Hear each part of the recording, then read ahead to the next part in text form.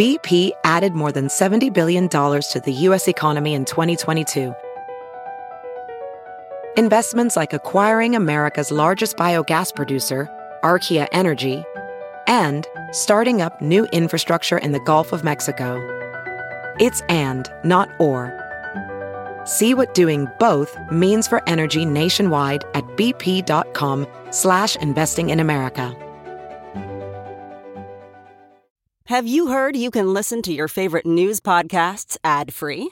Good news. With Amazon Music, you have access to the largest catalog of ad-free top podcasts included with your Prime membership.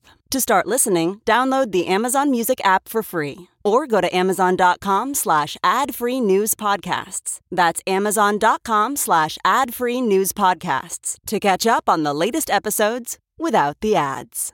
Hey, it's the Thom Hartmann Podcast brought to you by Cameron Hughes Wine. There's a little secret that most people don't know about the highest quality wineries in the United States and how they work. They'll say, as they start their year, okay, we're going to bottle, say, 5,000 bottles of wine this year. And so they overproduce for that, produce enough for maybe 6,000 bottles of wine. But, they've sold 5,000, they're ready to get 5,000 out. And so that's basically all they do under their own label. And then when they're done, they've got casks of wine left over that haven't been bottled. Cameron Hughes contracts with some of the very best vineyards in America to take that essentially surplus wine. I mean, it's the exact same wine you would buy in a bottle for 50, 60, 100. One of the Cameron Hughes wines I had last week, the retail price, if you knew who the brand was over $150 a bottle. Cameron Hughes buys that in bulk, bottles it, puts just a simple number. Here it is, lot 506 or lot 622. Simple number on it, and you get some of the most spectacular wines at huge discounts off what you would normally pay. Cameron Hughes has been doing this since 2001, seeking out high-end wine from around the world and selling it online direct to his customers. This is not just American wines, earning Cameron Hughes Wine the #1 wine brand online. It's just extraordinary stuff.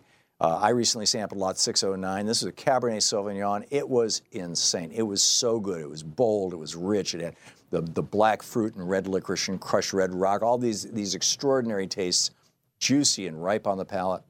You got to check this out. Go to chwine.com/Thom, Thom. CH as in Cameron Hughes, that's his name, the guy who started the company and runs it. I've talked with him. He's a great guy and he's doing amazing stuff. chwine.com/Thom, or text the word wine, W-I-N-E, text the word wine to 511-511 and you'll get free shipping with your minimum 3-bottle order. So text wine to 511-511. Cameron Hughes Wine. Exceptional value. Extraordinary wine. Now enjoy the podcast.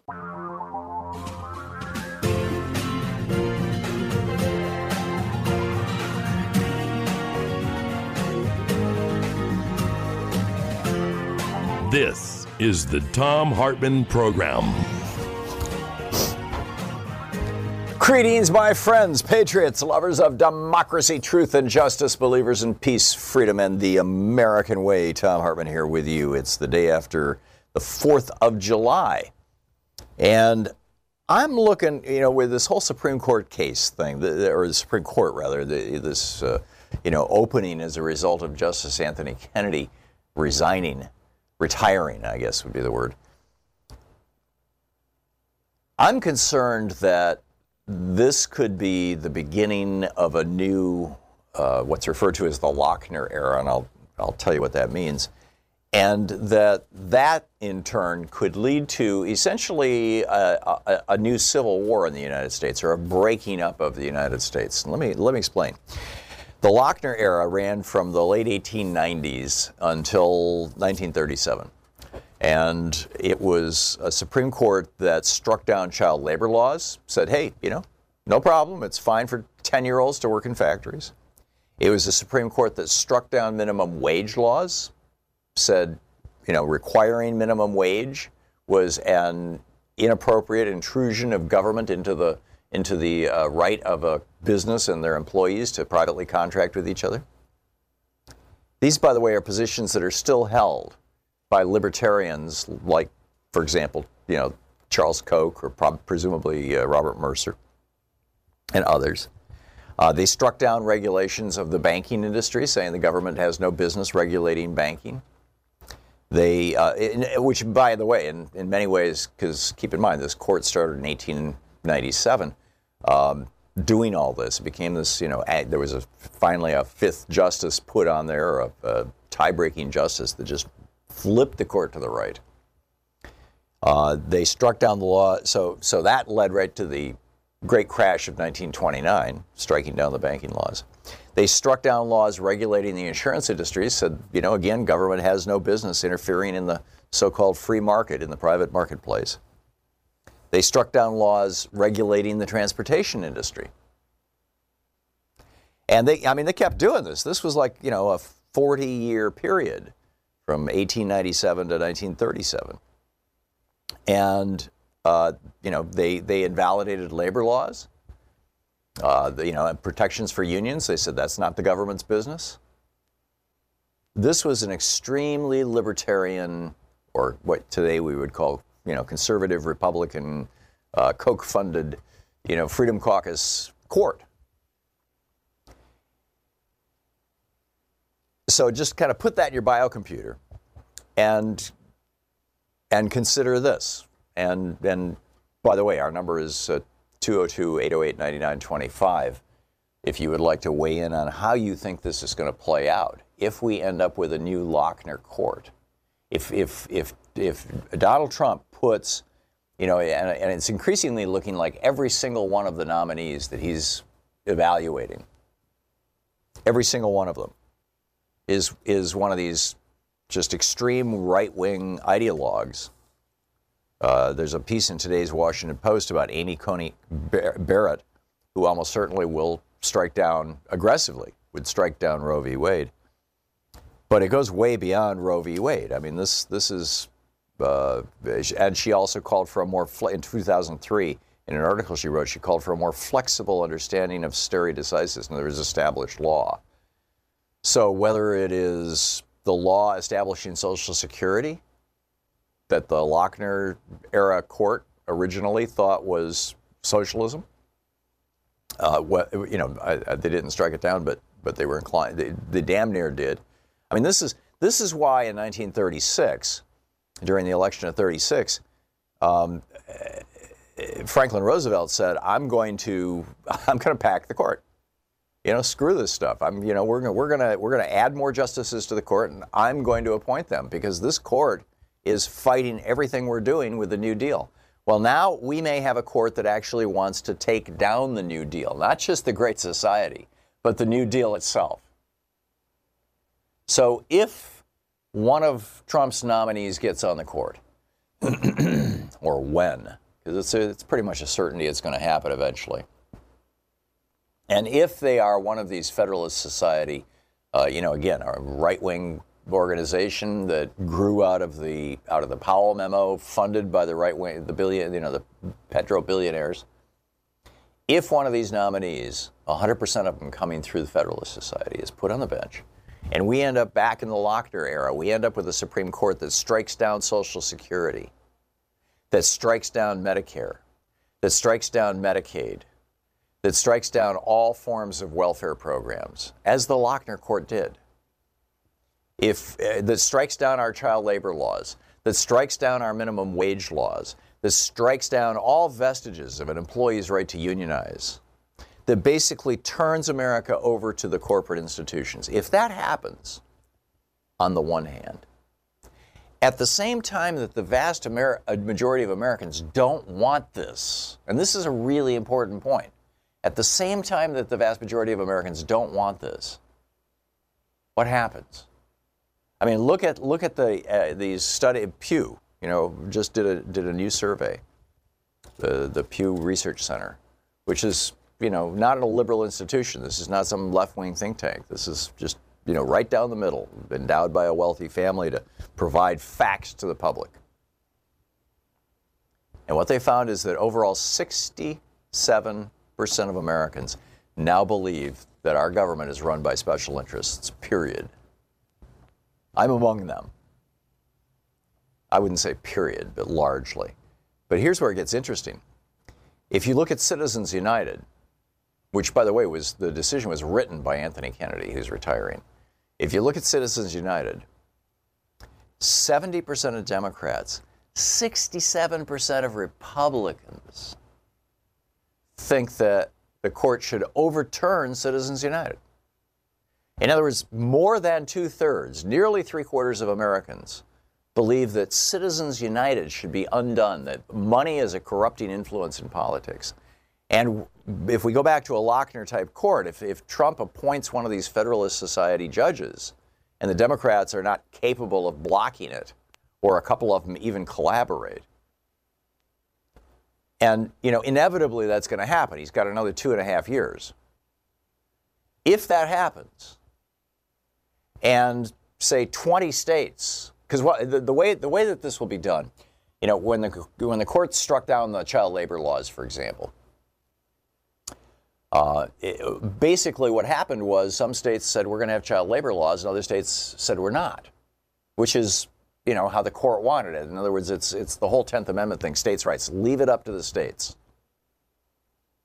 Now, states can't functionally administer Social Security programs, or perhaps a large state. New York and California probably could, maybe Florida, maybe Texas, but pretty much every other state in the union, maybe Illinois, but pretty much every other state in the union would not be able to administer a single-payer health care system like Medicare is and Medicaid is, because they just don't have the critical mass. Vermont tried it. They actually passed the law, got a governor elected based on the promise that he would put the law into effect, and then they discovered with only 600,000 people in the state, that's not a large enough mass to have a single-payer health care system.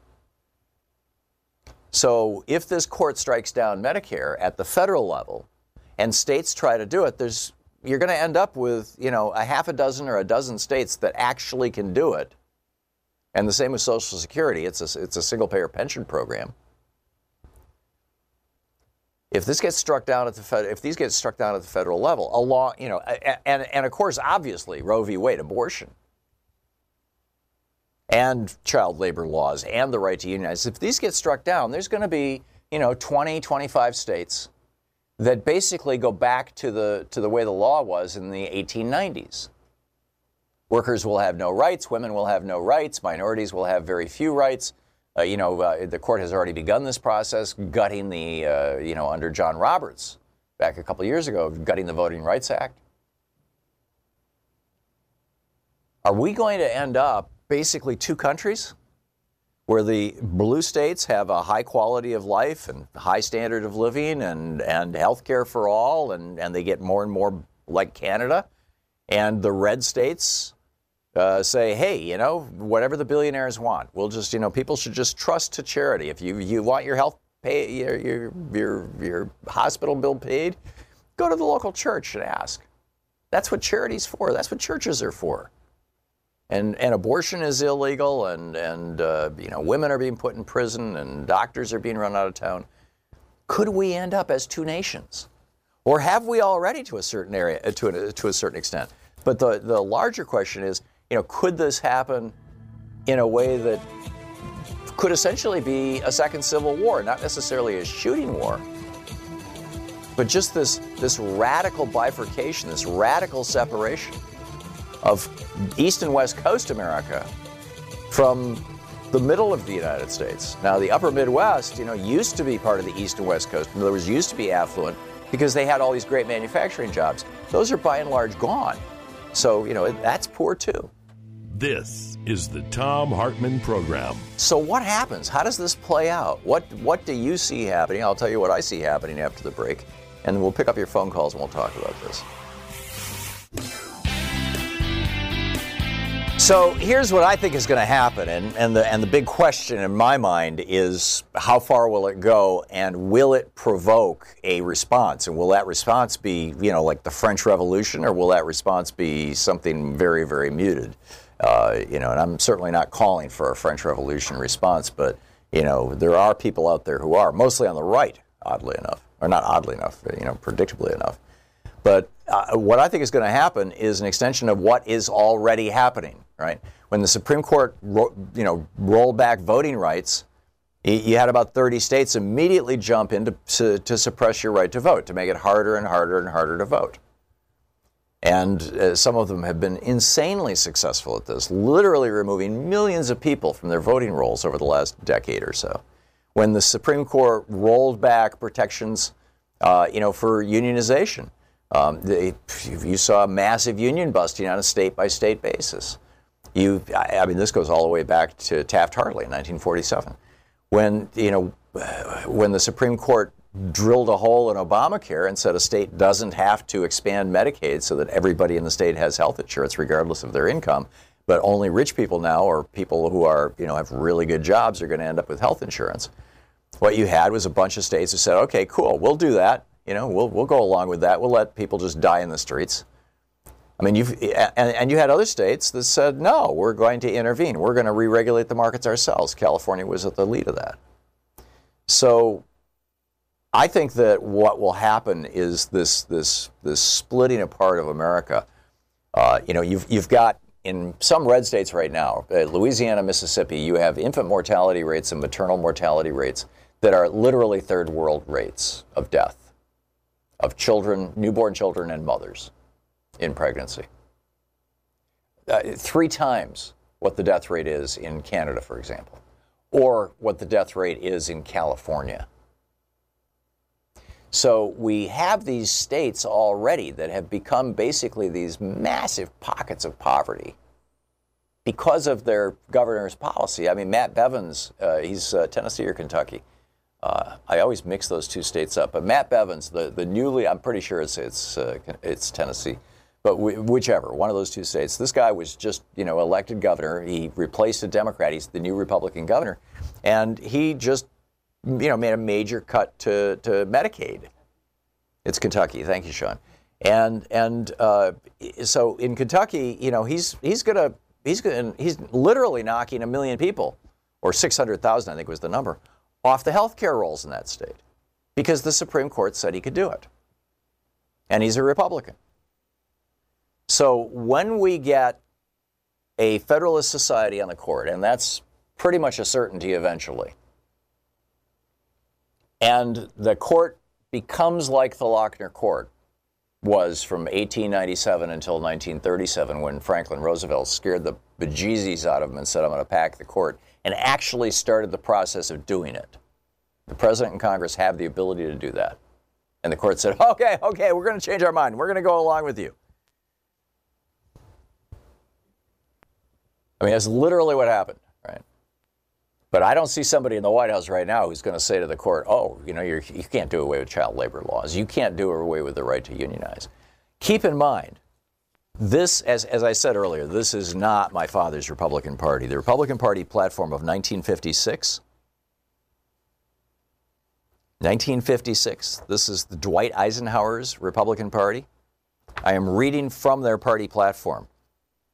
The record of performance of the Republican administration on behalf of our working men and women goes still further. The federal minimum wage has been raised for more than 2 million workers. Social Security has been extended to an additional 10 million workers, and the benefits of Social Security have been raised for 6.5 million people. The protection of unemployment insurance has been brought to 4 million additional workers. Increased workmen's compensation benefits for longshoremen and harbor workers, increased retirement benefits, increased wage increases, improved welfare and pension plans for federal employees, which, by the way, the Supreme Court just struck down. The laws which protect the working standards of our people. It opens, the Republican Party platform of 56 opens with this quote from Dwight Eisenhower, quote, "In all those things which deal with people, be liberal, be human." That's how it opens. But then in 1980, when David Koch ran for vice president of the Libertarian Party ticket, and I think it's safe to assume his brother Charles, who now basically runs their political operation, shares his perspective. These are the actual quotes from the platform on which David Koch ran for vice president. We urge the repeal of federal campaign finance laws. We favor the abolition of Medicaid and Medicare. We favor the repeal of the fraudulent, virtually bankrupt, and increasingly oppressive Social Security system. We propose the abolition of the government post office. We support the repeal of all minimum wage laws. We advocate the complete separation of education and state. Government ownership, operation, regulation, and subsidies of schools and colleges should be ended. We support the abolition of the Environmental Protection Agency. We support the abolition of the Food and Drug Administration. We support the end of all welfare programs and tax-supported services for children. We oppose all government welfare relief projects. You're listening to the Thom Hartmann Program. Call 202-808-9925. We oppose aid to the poor programs. We want a repeal of the Occupational Safety and Health Act and all consumer product safety laws. Really? Hey, do you brush with an electric toothbrush, or have you wanted to? If you're using one of the older, bigger, bulkier, and some of them are so aggressive they can even damage your mouth, electric toothbrushes, or if you've never used an electric toothbrush, I want you to pay attention. There's a new electric toothbrush. Time magazine called it the invention of the year, right? It's called Quip, Q-U-I-P. It's slim, it's lightweight, it's about the size of a regular toothbrush. It's got a little AAA battery inside that powers it, and powers it for months at a time between changes. And it does a really great job. It aggressively cleans your teeth, but it does so in a way that's good for your gums and good for your teeth. It's the perfect 2-minute clean. So check this thing out. And it's great for traveling. It comes with a little tube that you can drop it into travel because, like I said, it's about the size of a regular toothbrush, much, much smaller than your big electric toothbrushes. And you can find out all about it at getquip.com/Thom. That's G-E-T, getquip, Quip.com/THOM. Getquip.com/Thom for more information. It's only $25, and they send you the refills, the brush heads that you're supposed to replace every 3 months. Every 3 months, they'll send those to you for only $5 free shipping. It's an amazing deal. Getquip.com/Thom. Welcome back. Thom Hartmann here with you. Boy, this is amazing. Credo Action. I just got, one of their things. 60% of Trump's incarcerated immigrants are held in private prisons built by companies like CoreCivic and Geo Group. And apparently there's an enormous amount of funding for these organizations by Wells Fargo, JP Morgan Chase, and BlackRock. They all hold stock in these companies. And the big banks also keep Geo Group and CoreCivic in business with lucrative loans. And you can see the whole thing over at credoaction.org. Fascinating stuff. But, again, if the Supreme Court goes total right-wing, there will be no checks on this, right? No checks on it. So your thoughts. Rick in Irwin, Tennessee. Hey, Rick, thanks for calling. What's up? Hi, how you doing, Thom? Good. What's on your mind? What do you think about this? I've been sitting here drinking beer and smoking a cigar and reading the Constitution, and I read Article 3, and it seems to me if Franklin Roosevelt tried to pack the court, what we ought to do is we ought to get a Democratic president and a Congress and a Senate and shrink the court. Instead of trying to put more on it, knock it down to 7, and we can get these two idiots that Trump is going to appoint off, or if he appoints 4, knock it down to 5. Yeah, actually, you're right, and as radical as it sounds, what you're proposing, Rick, as radical as that may sound, the Supreme Court, the size of the Supreme Court, the number of people on the Supreme Court has been adjusted, I think, 7 times in our history, and it's gone from 7 to 9 to 11 to 9, as I recall. But in any case, it's been adjusted a number of times, and Congress has that explicit power. It's Article 3, Section 2, Paragraph 2, to regulate the court. And one of those regulations is establishing the size of the court. So, it's not inconceivable that a Democratic president, House, and Senate, although it would take probably a supermajority, 60 senators, which we may have after 2020, who knows, that could, if the Supreme Court went totally nuts, like they did during the Lochner era, could simply pass a law saying that the Supreme Court shall have 7 justices, not 9, and the 2 most recently appointed justices become justices emeritus. In other words, they're retired. And you could let them hang around and offer their opinions or something, but they lose their vote. Certainly, Congress could do that. But that doesn't address what happens to the United States. I mean, what might happen to our nation? Bob in Ashburn, Virginia, you have some thoughts on this? Yeah, hi, Tom. What you were speaking about put me in mind of a really interesting talk by the late Gore Vidal that he gave to the National Press Club in 1994. and it's actually available on YouTube. Gore predicted, Gore could be very prescient, and he predicted that occurrences within the first several decades of the coming century, which goes now, would lead eventually to the devolution of the country. That it would, as he described it, would be split into smaller, more workable units that would be essentially autonomous. And Washington would become, for all intents and purposes, a ceremonial center. Yeah. Well, and that's the direction we're moving. I mean, that's what David Koch campaigned on. That is the libertarian vision for America. Okay.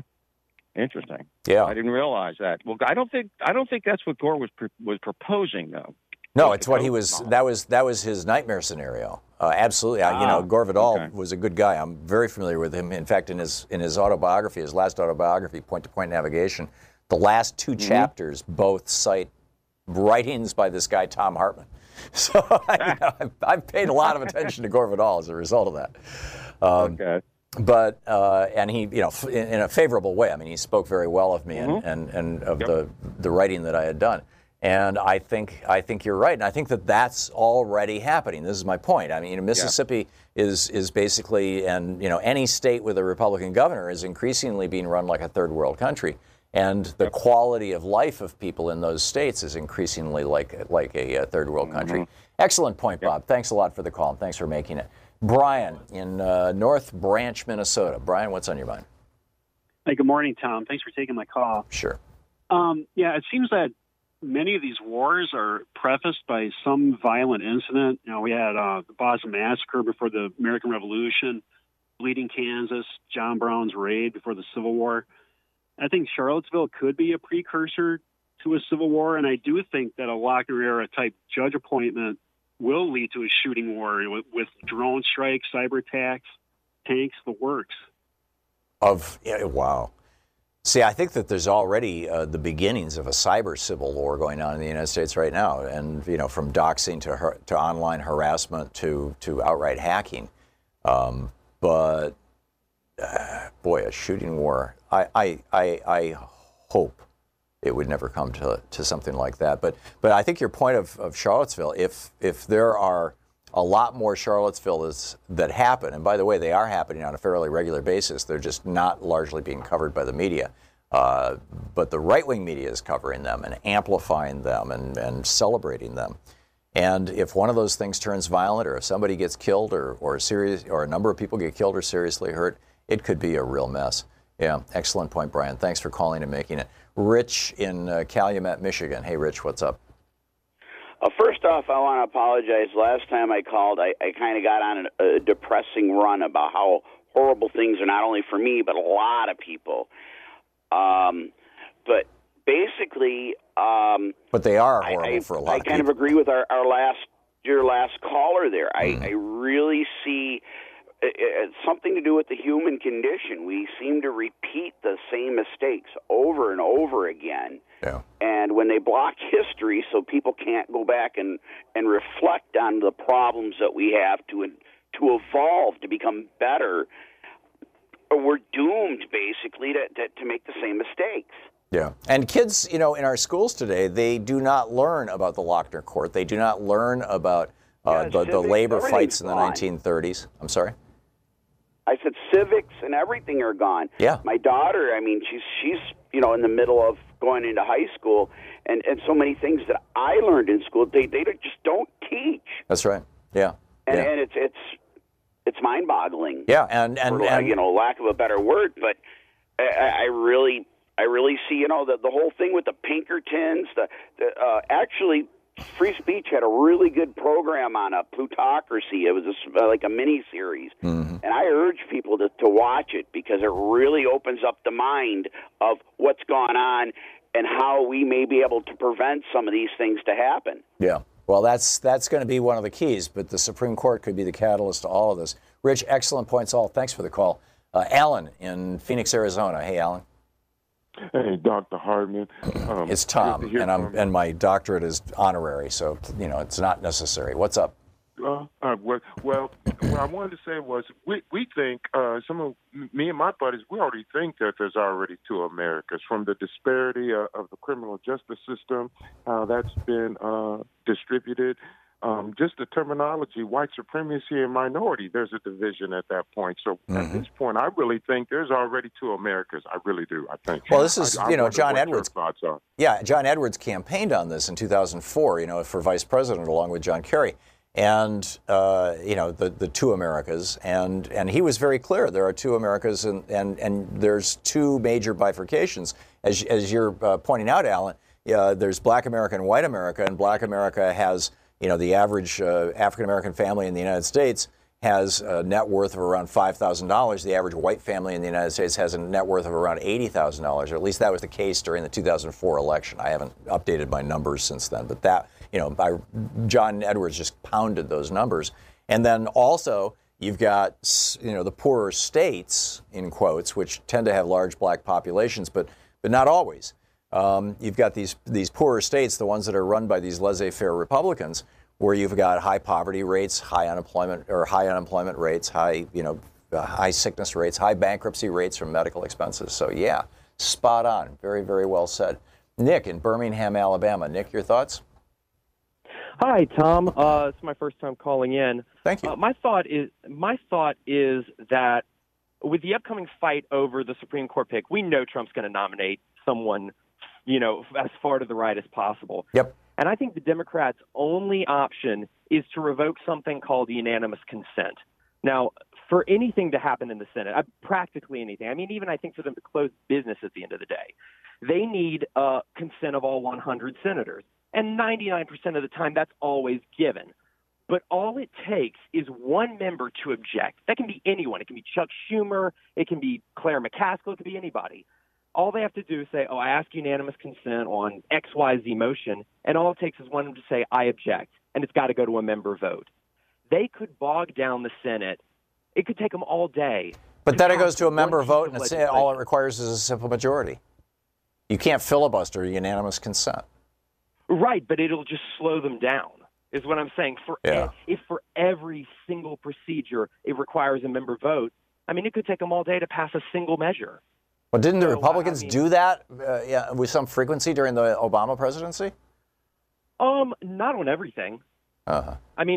Sure. If it was something that they weren't, all about. If it was. So basically, what you're talking about here is a strategy, Nick, and I know there's other people talking about strategies to basically block a Supreme Court nominee, because now we're going to have a 4-4 court, which is, when we had a 4-4 court during that year, actually turned out okay. Not terrible, right, but not wonderful, but okay. That if we can maintain a 4-4 court until after the 2020 election by Democrats, gumming up the works in the case that you're talking about, or there's a major campaign going in the media right now to encourage Susan Collins and Lisa Murkowski to simply quit caucusing with the Republicans and become Democrats. And if they were to become Democrats, the Democratic Party would embrace them and all kinds of wonderful stuff would happen. That seems to me like probably the most viable way to really gum up the works, is to flip one or both of those two women and right, to use the court and the virtual certainty that the Federalist Society, particularly if he appoints Amy, what's her name, this woman who is openly anti-abortion. Has been throughout her career and has written legal papers on it and made legal decisions on it. And she's just a brand new federal judge. She was just put on the bench in November by Trump. Well, they only want her for the optics, so that when the 5-4 opinion banning abortion comes down, they can say, "Oh, it was written by a woman. This is an anti-woman measure." Exactly. No, I get it. And Trump has this choice. The two most prominent members are Amy, who is abortion, and Kavanaugh, the man, I'm forgetting his first name, who has over and over repeatedly written and spoken about how a sitting president cannot be indicted and cannot even be subpoenaed. He can just say, I don't have to talk to you guys. You have, the courts have no authority over me. I'm the king. And so Trump is trying to decide which of these two to put on. Does he satisfy the religious right, or does he protect his own butt? And if Kavanaugh is also anti-abortion, he gets a twofer. and then, another white man goes on the court. So, we'll see how this plays out. But gumming up the works. I mean, there are some strategies. Thank you for that point, Nick. Gumming up the works is a strategy. Whether it's a strategy that can last 2.5 years, I'm very skeptical. Flipping Murkowski and Collins, that would be a major coup. That would save the republic. But I'm very skeptical that that'll happen. So if this goes forward and we end up with a Lochner kind of court, what happens to our country? You're listening to Thom Hartmann. Visit thomhartmann.com for audio and video archive. Could there, for example, be a mass exodus from red states into blue states? And could the blue states start saying, hey, we're going to build a wall? What is that?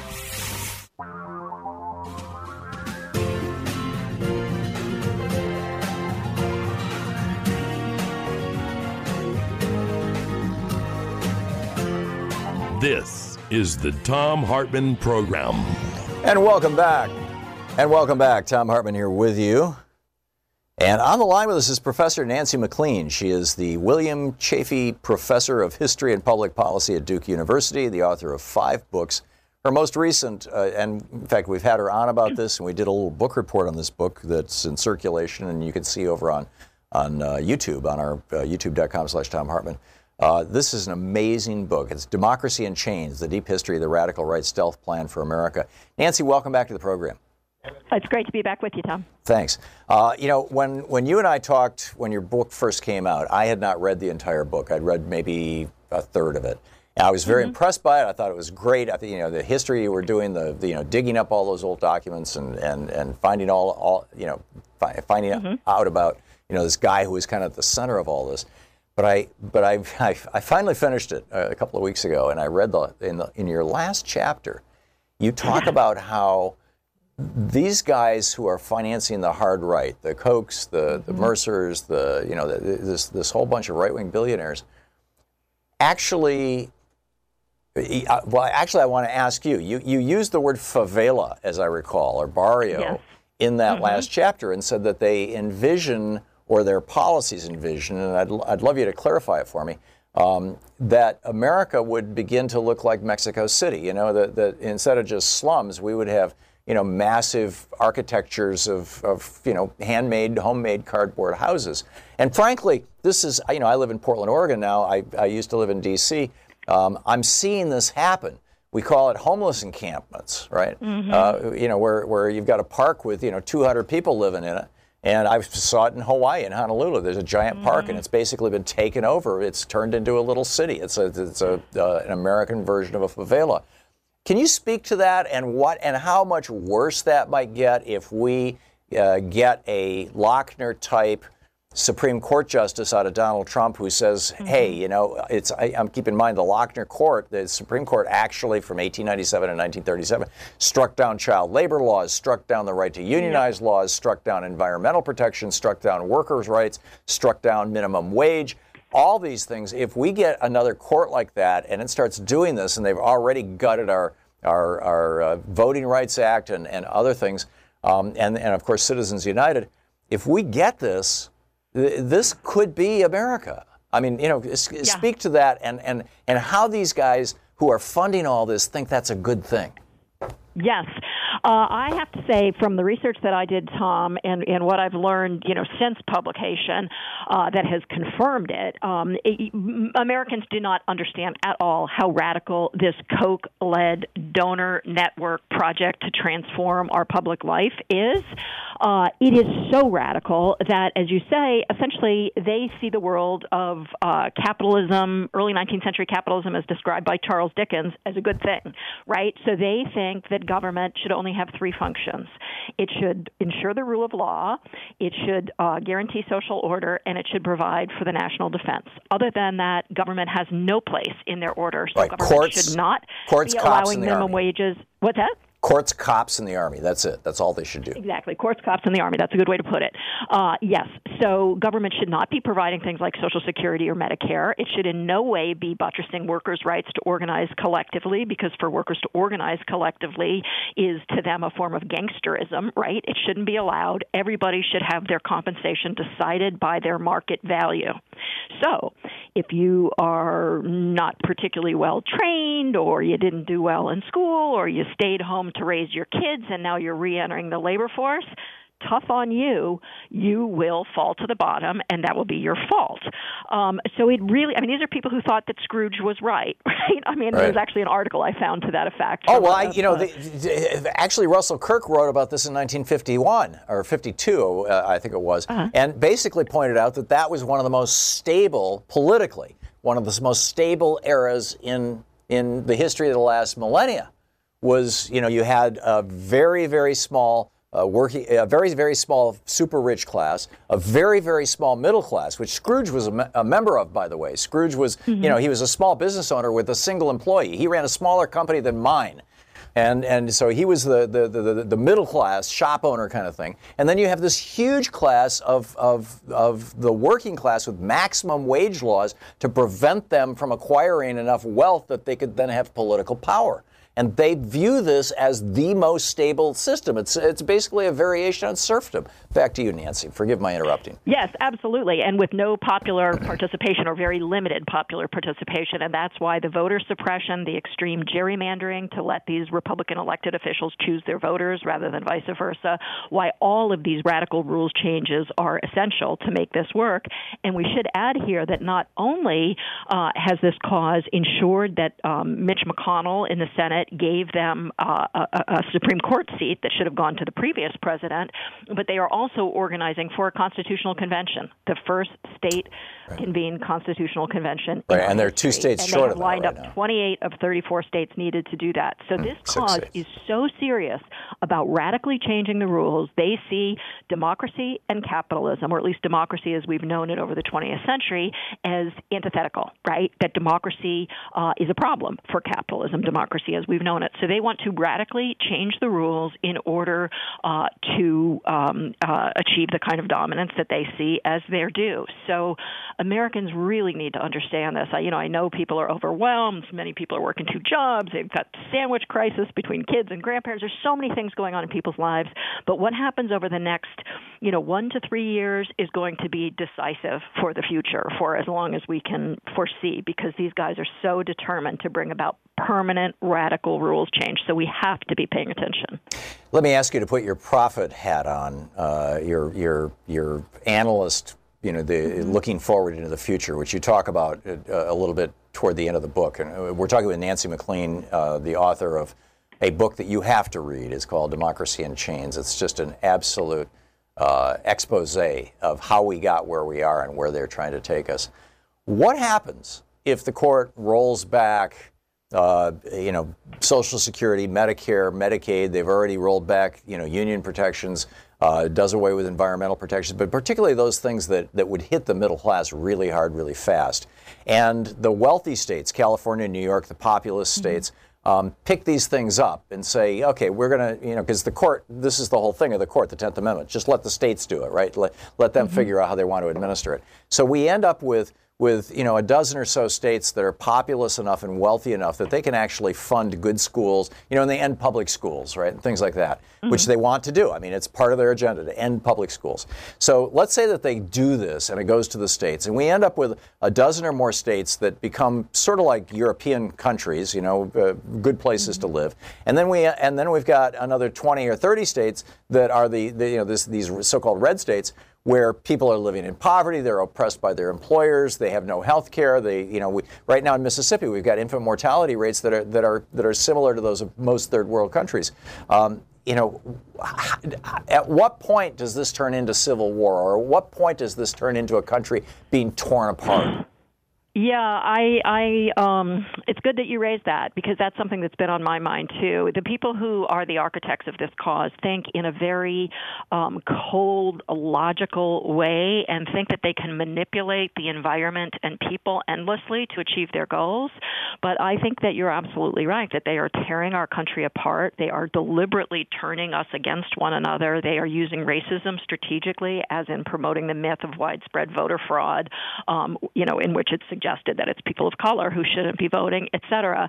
So this is really, really scary, high-stakes stuff. And this is also a cause we need to understand, and I found in my research, that came together in the late 1950s in the Jim Crow South, a cause that thinks nothing of using such racism strategically in order to move their project of economic liberty, and that also advocates actions on the spectrum of secession, as someone I wrote about puts it, in order to achieve the will of capital. So they would like nothing better than to have mass secession, right? Because that decreases the collective power of the people through things like labor unions and the AARP and, government and stuff, and increases the power of capital. So this is highly calculated. It is deeply strategic. And another thing for you to know, though, too, is you're talking about those states like California and New York. These guys are so strategic that one of the things they built into the Trump tax bill was a measure to make it so that wealthy people in states like New York and California could no longer deduct their state and local income taxes. So that is deliberate social engineering in order to turn the wealthy people of those states against things like good public schools, health care protections, and so forth. And one of the strategists for this project, Stephen Moore, who's worked with the Heritage Foundation and many, many other groups, the Wall Street Journal, has said that if the wealthy people, taxpayers in those states don't like it, they should just move. So I think what we have to realize is that the right that we are dealing with now in America is playing an incredibly strategic, integrated, multi-part long game, whereas the left has been siloed, reactive, not seeing the whole picture, not articulating a big, overarching message. And it is really time to get serious, to understand what the other side is about, and to think about how we are going to protect, and I'm not exaggerating here, the popular achievements of the 20th century. Yeah. From the progressive era through the New Deal, through the civil rights era, the environmental era, and more. All of those things are now at risk. Well, all of those things are actually not just at risk. Scott Pruitt is being undermined as we speak. Scott Pruitt's tearing apart the EPA. Ryan Zinke is selling off public lands. Mick Mulvaney is destroying banking regulations and consumer protections. Donald Trump is openly promoting racism. I mean, it's just the whole thing. It's like it's a whole cloth. I think in some ways too. I think people on the progressive side, and this includes our elected officials, sometimes get overwhelmed by the sheer number of radical rules changes happening, and we can get into the weeds with those particular changes. And I think what the American people need to understand is the big picture of all of this, of where it's going. And the big picture of all of this is that Charles Koch himself has been very clear that the kind of world he wants to bring in is not desired by the majority of the people. He actually said at the time he really started working on this in earnest in 1997, 98, he said, since we are greatly outnumbered, the failure to use our superior technology ensures failure. So he's basically admitting that nobody wants this libertarian world, right? People are not going to vote for it. They're not going to ask for it. They're going to run from it if they understand it. And that is why this cause is using a strategy. Nancy, we're hitting a break here, but you're absolutely right. And the book is Democracy in Chains. Hang on just a second, Nancy. This is the Thom Hartmann Program. He always steps on me. Nancy MacLean, Democracy in Chains. Nancy, thank you so much. Thank you, Tom. It's great talking with you. We'll be back.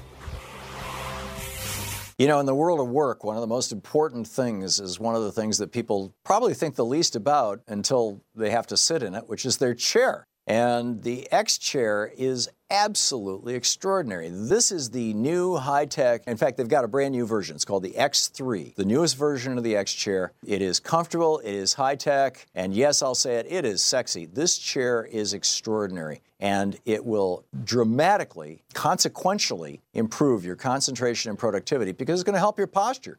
And, if you're not in pain and your blood is working, flowing well, your brain is going to work well. The new X3 is quite simply the most modern, ergonomic, high-tech, comfortable office chair in the world, period. The X3's unique ATR fabric makes it feel like you're literally floating on air. And its patented split-back lumbar technology provides a cradling, customized feel that has to be experienced to believe. You need to see and feel the X3 for yourself.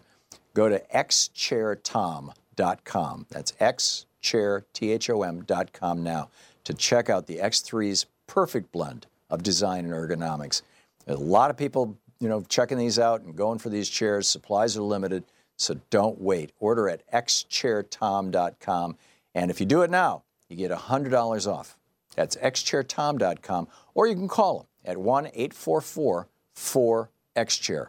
This chair comes with a 30-day, no questions asked guarantee of complete satisfaction. That's how good it is. Go to xchairthom.com right now. Use the code TOM, T-H-O-M, to get a free footrest. xchairthom.com. Now back to the podcast. Welcome back to the place where smart people get their news from smart people like Richard Wolff. Professor Richard Wolff is on the line with us, the economist, the co-founder of Democracy at Work, author most recently of Capitalism's Crisis Deepens, Essays on the Global Economic Meltdown. His website, democracyatwork.info, or rdwolf with 2 Fs.com. You can tweet him at Prof. Wolff, P-R-O-F-W-O-L-F-F. Dr. Wolff, welcome back to the program. Thank you, Tom. Glad to be here. It is so nice to have you with us. I wanted to conflate two issues and drop them in your lap and get your thoughts on it. On the one hand, we are very close to, in my opinion, returning to a Lochner-era court where everything literally from Social Security, Medicare, Medicaid, workman's compensation, unemployment compensation, workplace safety rules, all of these, environmental regulations, all of these things could simply be struck down by the court and revert to the states, where we might end up with California and New York being nice places to live and the rest of the country turning into Bangladesh. So we've got that on the one hand, and then on the other hand, we've got this piece in today's Washington Post that points out that we're already halfway there. Only, and I'm quoting this by Andrew Van Dam, and it's titled, "It's Great to be a Worker in the U.S." No, not compared with the rest of the developed world. And they looked at us versus all the other 34 OECD, the Organization for Economic Cooperation and Development, the 34 richest countries. Only Spain and Greece, ravaged by the Eurozone crisis, have more households earning less than half the nation's median income, and the United States. The United States and Mexico are the only countries that don't require advance notice for individual firings. We rank at the bottom of employee protections for mass layoffs. When you lose your job, and in the United States, I'm quoting from this article, it's harder to find another. Even when Americans do find another job, their earnings don't recover. U.S. unemployment benefits provide less support in the first year of unemployment than those in any other country in the world. Only 12% of U.S. workers are covered by the unions' collective bargaining. We're down there with Turkey and Lithuania. And workers' share of national income has dropped 8 percentage points since 1995. That puts us right there with Poland. Where does this lead? What does this mean for this country? Well, it does. It speaks to several things. For the first, it clarifies what seems to mystify all kinds of commentators. That on the one hand, we have an official unemployment rate as low as it has been able to get for most of the post-World War II period. On the other hand, we have an enormous part of our population bitter, angry, dissatisfied, and able to point to a pinched standard of living, notwithstanding these unemployment numbers. And this is supposed to be a mystery. But of course it isn't, as the OECD documents and the Washington Post story make so clear. Because the minute you go beneath the gross number, the aggregate number of unemployed, and look at what people are actually doing, then you quickly discover that over the last 25 years, good jobs, that is, jobs that are secure, jobs that have plenty of benefits, jobs that are interesting and take place in an environment that doesn't make you sick, have been given up and lost by the tens of millions to be replaced by jobs that are insecure, even to the point of not knowing, as millions of Americans don't, how many hours they'll work next week, whether those hours will be consistent with their child care responsibilities or not. Excuse me. They don't have any benefits to speak of. including the future, the pension that they may have to face in the years ahead. And so, yes, they have a job, but everything that a job was supposed to provide has been taken away or at least reduced. And so you have this upset, this anger, this bitterness. And what the Washington Post story nicely also adds to this is that we are at the bottom of the heap, as your comparison showed, when it comes to doing anything for people who are either unemployed or are faced with jobs that can't provide them with enough. The government has been cut back. And I think it is not anymore, as it used to be, an exaggeration to say what you said about New York and California and maybe a few other places being the favored places and the rest of the country a kind of neglected backwater. That scenario that exists in countries we used to think were light years behind us is now coming home like chickens to roost because we have a government so completely run by and subservient to corporate America that they will do anything to save the costs and to increase the profits of those who are their patrons and to let the chips fall where they may. And all the Washington Post did today was show you where those chips are and who they're falling on. You are not only an economist, I think of you as a... we don't have a good kind of secular word for it, but a prophet or a seer. In other words, you're able to look at the trends of history, long trends, multi-generational trends, multi-century trends of history, put them in both an economic and a political frame and draw conclusions that could be called predictive.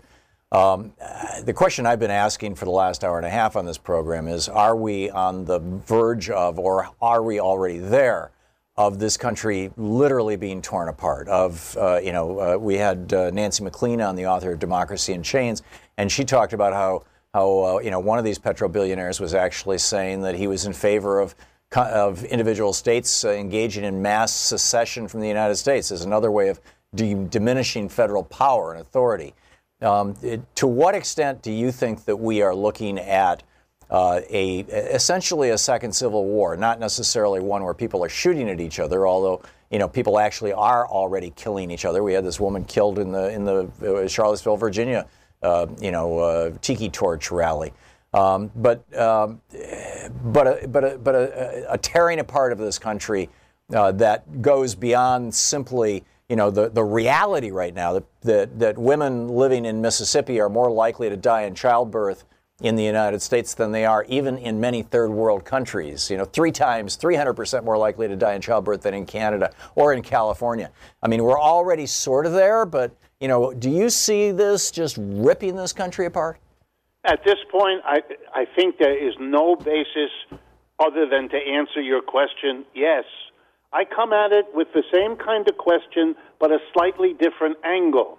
In my head, as I look at history, I see glorious empires, the Greek, the Roman, the Russian, the British, and now the United States display the same situation, an explosive growth from humble beginnings, a revelation of the possibility of wealth beyond anything they had imagined, the enjoyment of that wealth, the beginning to see the accumulation of wealth pretty much as an end in itself, and then the inevitable overreach, the misunderstanding that the real wealth of a nation is always its people, not its machines, not its navy, etc., etc. And so then, in each case, adventures abroad that become more difficult, more expensive, and can't be won. But even worse, using up resources that might otherwise have held the domestic society together but aren't available for that, so that the domestic conflicts are not managed. And so the two sides, foreign and domestic, feed each other, while those at the top, with wealth beyond their imaginations, keep thinking everything's okay, everything will work itself out, until that day comes when it all crashes. And I see that, and this is not me. I don't normally look like this about these things. I'm not an alarmist. I think history works slowly. But I have become convinced over the last several years that this time really is different, that we are not, we don't have a way out. I don't see one. And the conservative and middle-of-the-road economists that I speak with as a regular part of my life, we don't agree on how we got into this mess, and we don't agree on how to get out of it.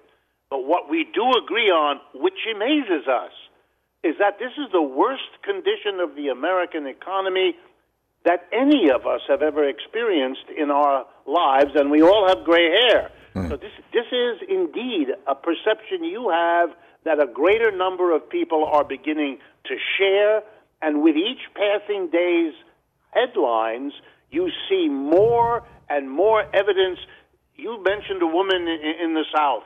I was struck over the last few days by the story of the woman trapped by a subway in Boston who, in pain and bleeding, pleads with the people around her not to get the expensive ambulance because she can't afford it. Could they find her an ambulance that will get her to the hospital less expensively? I mean, it tore my heart out to understand we've reached that level of privation and inequality in this society. Yeah, it truly is a disaster, sir. We have just 20 seconds, so we hit a hard break here. Jared Bernstein had invited me to the White House during the Obama presidency when he was the chief economist for Joe Biden, and we had a lengthy conversation and debate, frankly, about some of the policies. He's now saying he thinks a Great Depression is inevitable in the next year or two. Do you agree with that? I think that if you push through these tariffs and trade wars, together with whatever else is going on, this is a dying empire flailing around, and it could set off cataclysms beyond anything we have foreseen. Wow. Professor Richard Wolff, economist, co-founder of Democracy at Work, author of Capitalism's Crisis Deepens, democracyatwork.info. Thank you, Dr. Wolff. Talk to you again soon, Tom. Indeed. Thank you. You're listening to Thom Hartmann. Visit thomhartmann.com for audio and video archives. We'll be back with, we're going to be back with Bob Ney with Talk Media News in just a moment. Stick around.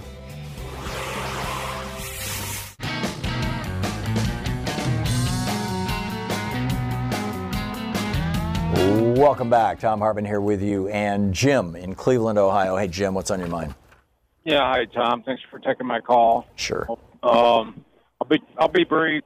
I just think that the Democrats need to get and coalesce around a solid platform of Social Security, Medicare, everything, the New Deal that made the society more profitable and brought people out of poverty, and show them not only did it work and does it work, that it can even work better. And we're all behind each other, and let the representatives go to their own districts and tout that, knowing that there's images of they're all together on this. They're standing on the Capitol stairs. They're wrapping themselves in the flag, and they're all yelling. They're all together on how they can not only profit the middle class, the working class, and the poor, but also it's beneficial to the wealthy too, because it creates a stronger society, a stronger marketplace, a more profitable marketplace. There's no shining city on a hill if there isn't a good foundation underneath that city. Yeah. And that's what the safety net does for us. Jim, what you're describing actually is the Democratic Party platform. It's the platform that Hillary Clinton ran on. It's the platform that was written before the last presidential election and continues to be in effect. The Democrats, the challenge is messaging, and it's not that there aren't good Democrats providing a good message and trying to get it into the media. It's that the media will basically not book Democrats particularly onto the bigger shows, unless they want to talk about Donald Trump. And let's take it right out onto the Capitol steps, and maybe we'll get some coverage that way, and say, vote blue. Republicans have nothing for you. And one more thought: if Donald Trump wants that wall, he can go to the rich donors that he gave a big tax cut to, and go ask them for the money and see what they tell you. Yeah, there you go. Okay, well said. Run them out on a rail. Yeah, Jim, thanks a lot for the call. Ken watching us on Facebook Live over in Phoenix, Arizona. Ken, what's on your mind? Hi, the news about Ed Schultz prompted me to make this call. And, I listened to Ed for a long time, and I disagreed with him in many cases. But he actually, I think it was TPP, he went against what most progressives were saying. And at one point, he actually turned around and said, I was wrong on that. Yeah, I know. Not only that, here's why I was wrong. And the point I want to make is, Bernie has been on your show several times, and 3 times specifically that I can remember. One of your callers would ask him a question, and he would say, I don't know the answer to that. Mm-hmm. And how does that compare to many Republicans who always have to snap answer? One of your previous callers mentioned a bumper sticker. And if you have a bumper sticker mentality, I would suggest that maybe you're incapable of deep thought. Yeah, critical thinking is something that we have lost badly. Ken, excellent points all. Thanks. James in Glendale, Texas. Hey, James. Thanks for watching Free Speech TV. What's real quick, please? We're hitting the break right now. We're in the break. In fact, we're bailing out of the show. James, you're going to have to call back tomorrow. I'm sorry, we're out of time here.